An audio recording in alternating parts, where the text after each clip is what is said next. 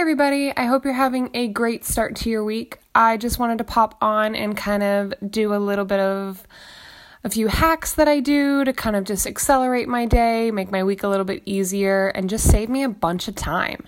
So one of them is something that I actually did the other day is I went and got my hair blown out, washed and blown out, and basically that is just an hour to an hour and a half of straight working time. And I get it professionally blown out because one, I have a lot of hair, and two, it just saves me so much time. It's like solid amount of working time because I bring my laptop, I prop myself up, I have a cup of tea, and I just get to it.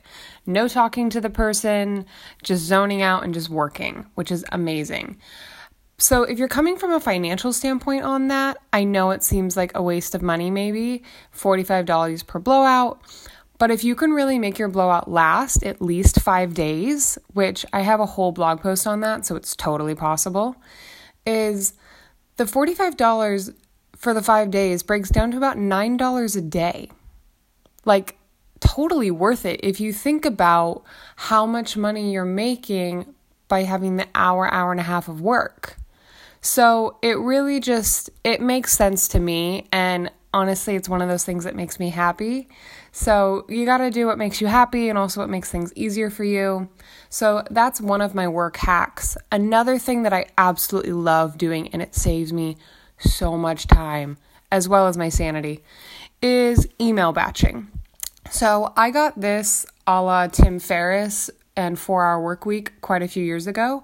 But essentially what he talked about is that batching your emails. So figure out 2 times, maybe 3 times during the day that you sit down and you answer emails.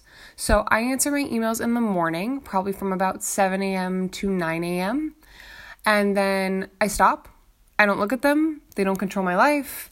Unless something is really pressing for that day or the next day, then of course, yes, I do.